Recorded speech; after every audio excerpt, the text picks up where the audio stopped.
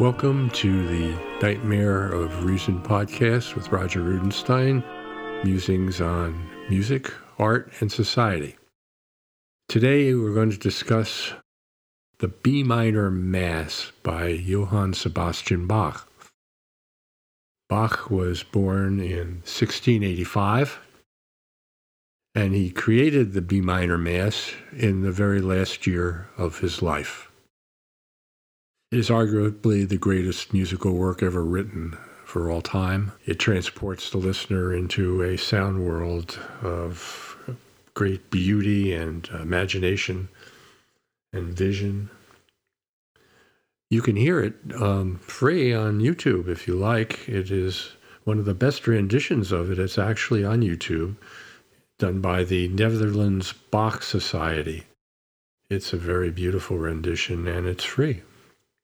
So if you go on YouTube, just search for that, Netherlands Bach Society, and you'll find their rendition of the B minor Mass. The Mass was what's called a parody, and not Saturday Night Live type parody, but a musical parody in the classical sense, which means it was a practice that it was very common in Bach's time, where music from the past was introduced into new works, and maybe in some cases slightly modified, maybe greatly modified, but it wasn't necessarily original. And a lot of the B minor Mass is what would then be called a parody. Some of it had been performed previously, others had lain around in manuscript. Some critics call the B minor Mass Bach's greatest hits for that reason. There's a lot of speculation about what the reason was for Bach composing the Mass. One of the biggest speculations is that he was doing it to please the current rulers of the area in Germany where he lived, who were in fact Catholic. Bach himself was a Lutheran, and the church there when he created a lot of his cantatas and so on, that was a Lutheran church. But since the rulers that came into being in that area were Catholic, the speculation is that he then decided to compose a Catholic Mass that met all the different sections of a Catholic Mass. Although, interestingly enough, the B minor Mass does not conform strictly to that. In other words, it has a lot of repeated sections, whereas the various parts of the Catholic Mass, like the Gloria, the Kyrie, the Agnus Dei, and so on, these usually would appear only once, but in Bach's work, they appear a number of times, which sort of gives credence to the idea that this was a Bach's greatest hit thing, albeit a Catholic Mass. Sadly, the B minor Mass was never performed during his lifetime, although, as I say, a few sections of it had been done earlier when they were composed.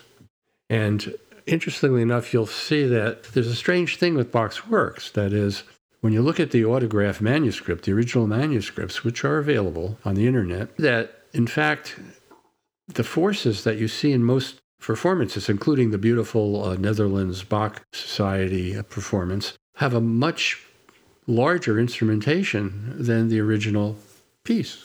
For example, the incredible piece that opens the Mass, the Kyrie, was for one first violin, one second violin, two sopranos, an alto, and a bass, as well as two flutes and two oboes and continuo. I defy you to find any performance of Bach's B minor Mass that uses that instrumentation. What they do is the modern versions use sections, because that's what we're used to. We're used to not hearing one first violin, using hearing any number of them. And it's just a question of how many. Some of the interpretations use an entire full orchestra, full gigantic romantic classical orchestra. Those are the ones I don't like. And the good ones, like the Netherlands Bach Society, they use a much smaller group of instruments, but nevertheless not just one first violin, not just one second violin. They use a number of first violins and second violins. And the same with the chorus. They use several parts per. So although interestingly enough, the Netherlands one does start out with a single tenor, a single bass singer, whereas most of the other ones start out with choral bass singers. So that makes it a little different, but it's still not quite in line with what Bach did. And I don't know if that would have been a good idea anyway, because having a few more instruments, I'm sure Bach would have liked that.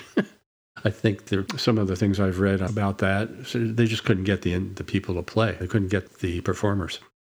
I'm sure we would have liked more. They couldn't afford them, they couldn't get them, and so on. But had Bach been able to afford more performers, I'm sure he would have been very happy about that.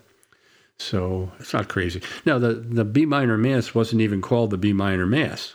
That was a name given to it many years later after Bach's death. It was just a Catholic Mass, not the B minor Mass. One thing about Bach that most people don't know is during his own lifetime, he was not esteemed as a composer. Yes, he was known as a composer. Some people knew his work, but by and large, he was considered a minor figure. His music was considered to be too mathematical and complex. And one of the problems with that was that a lot of Bach's music was composed officially during the Baroque era. The Baroque era is from 1600 to 1750. But the only reason it extends to 1750 is really because of Bach. 1750 is the year he died. Bach was 65 years old when he died. When the B minor Mass was issued, this kind of music was considered old-fashioned. His sons, who were composers like C.P. Bach, were involved in the Rococo style, which was the new simplified style. It was simplified in order to please the rising bourgeoisie, the sort of nascent capitalist class that was in its infancy in those days, that was taking over everything with commerce and so on, and becoming rich and even getting titles because they could buy them. But these people were not so interested in the complex Baroque music.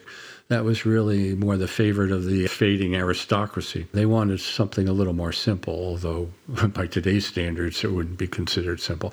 But in those days, compared to the Baroque, the complexities of the Baroque. So Bach was considered to be a composer of mathematical oddities with all this counterpoint and stuff like that. And not esteemed. He had some fame as an organist, but not at all as a composer. In fact, this was so bad that when Bach died, he had copious archives, very large archives of his music. And that was sold off for paper, because paper was expensive in those days. And whoever sold them figured they'd get a lot of money. And paper was used for things like wrapping porcelain and that kind of thing. And so those archives pretty much disappeared. Bach died from basically a cataract operation, which blinded him and caused an infection that killed him several months afterwards. Ironically, this was by the same doctor, Dr. Taylor, who was a quack. Most doctors were quacks in those days. The very same doctor also blinded Handel, except that Handel was not directly killed by it. He lived for several more years, but totally blinded by this incompetent doctor. Bach's reputation as a composer was revived by Mendelssohn in 1829.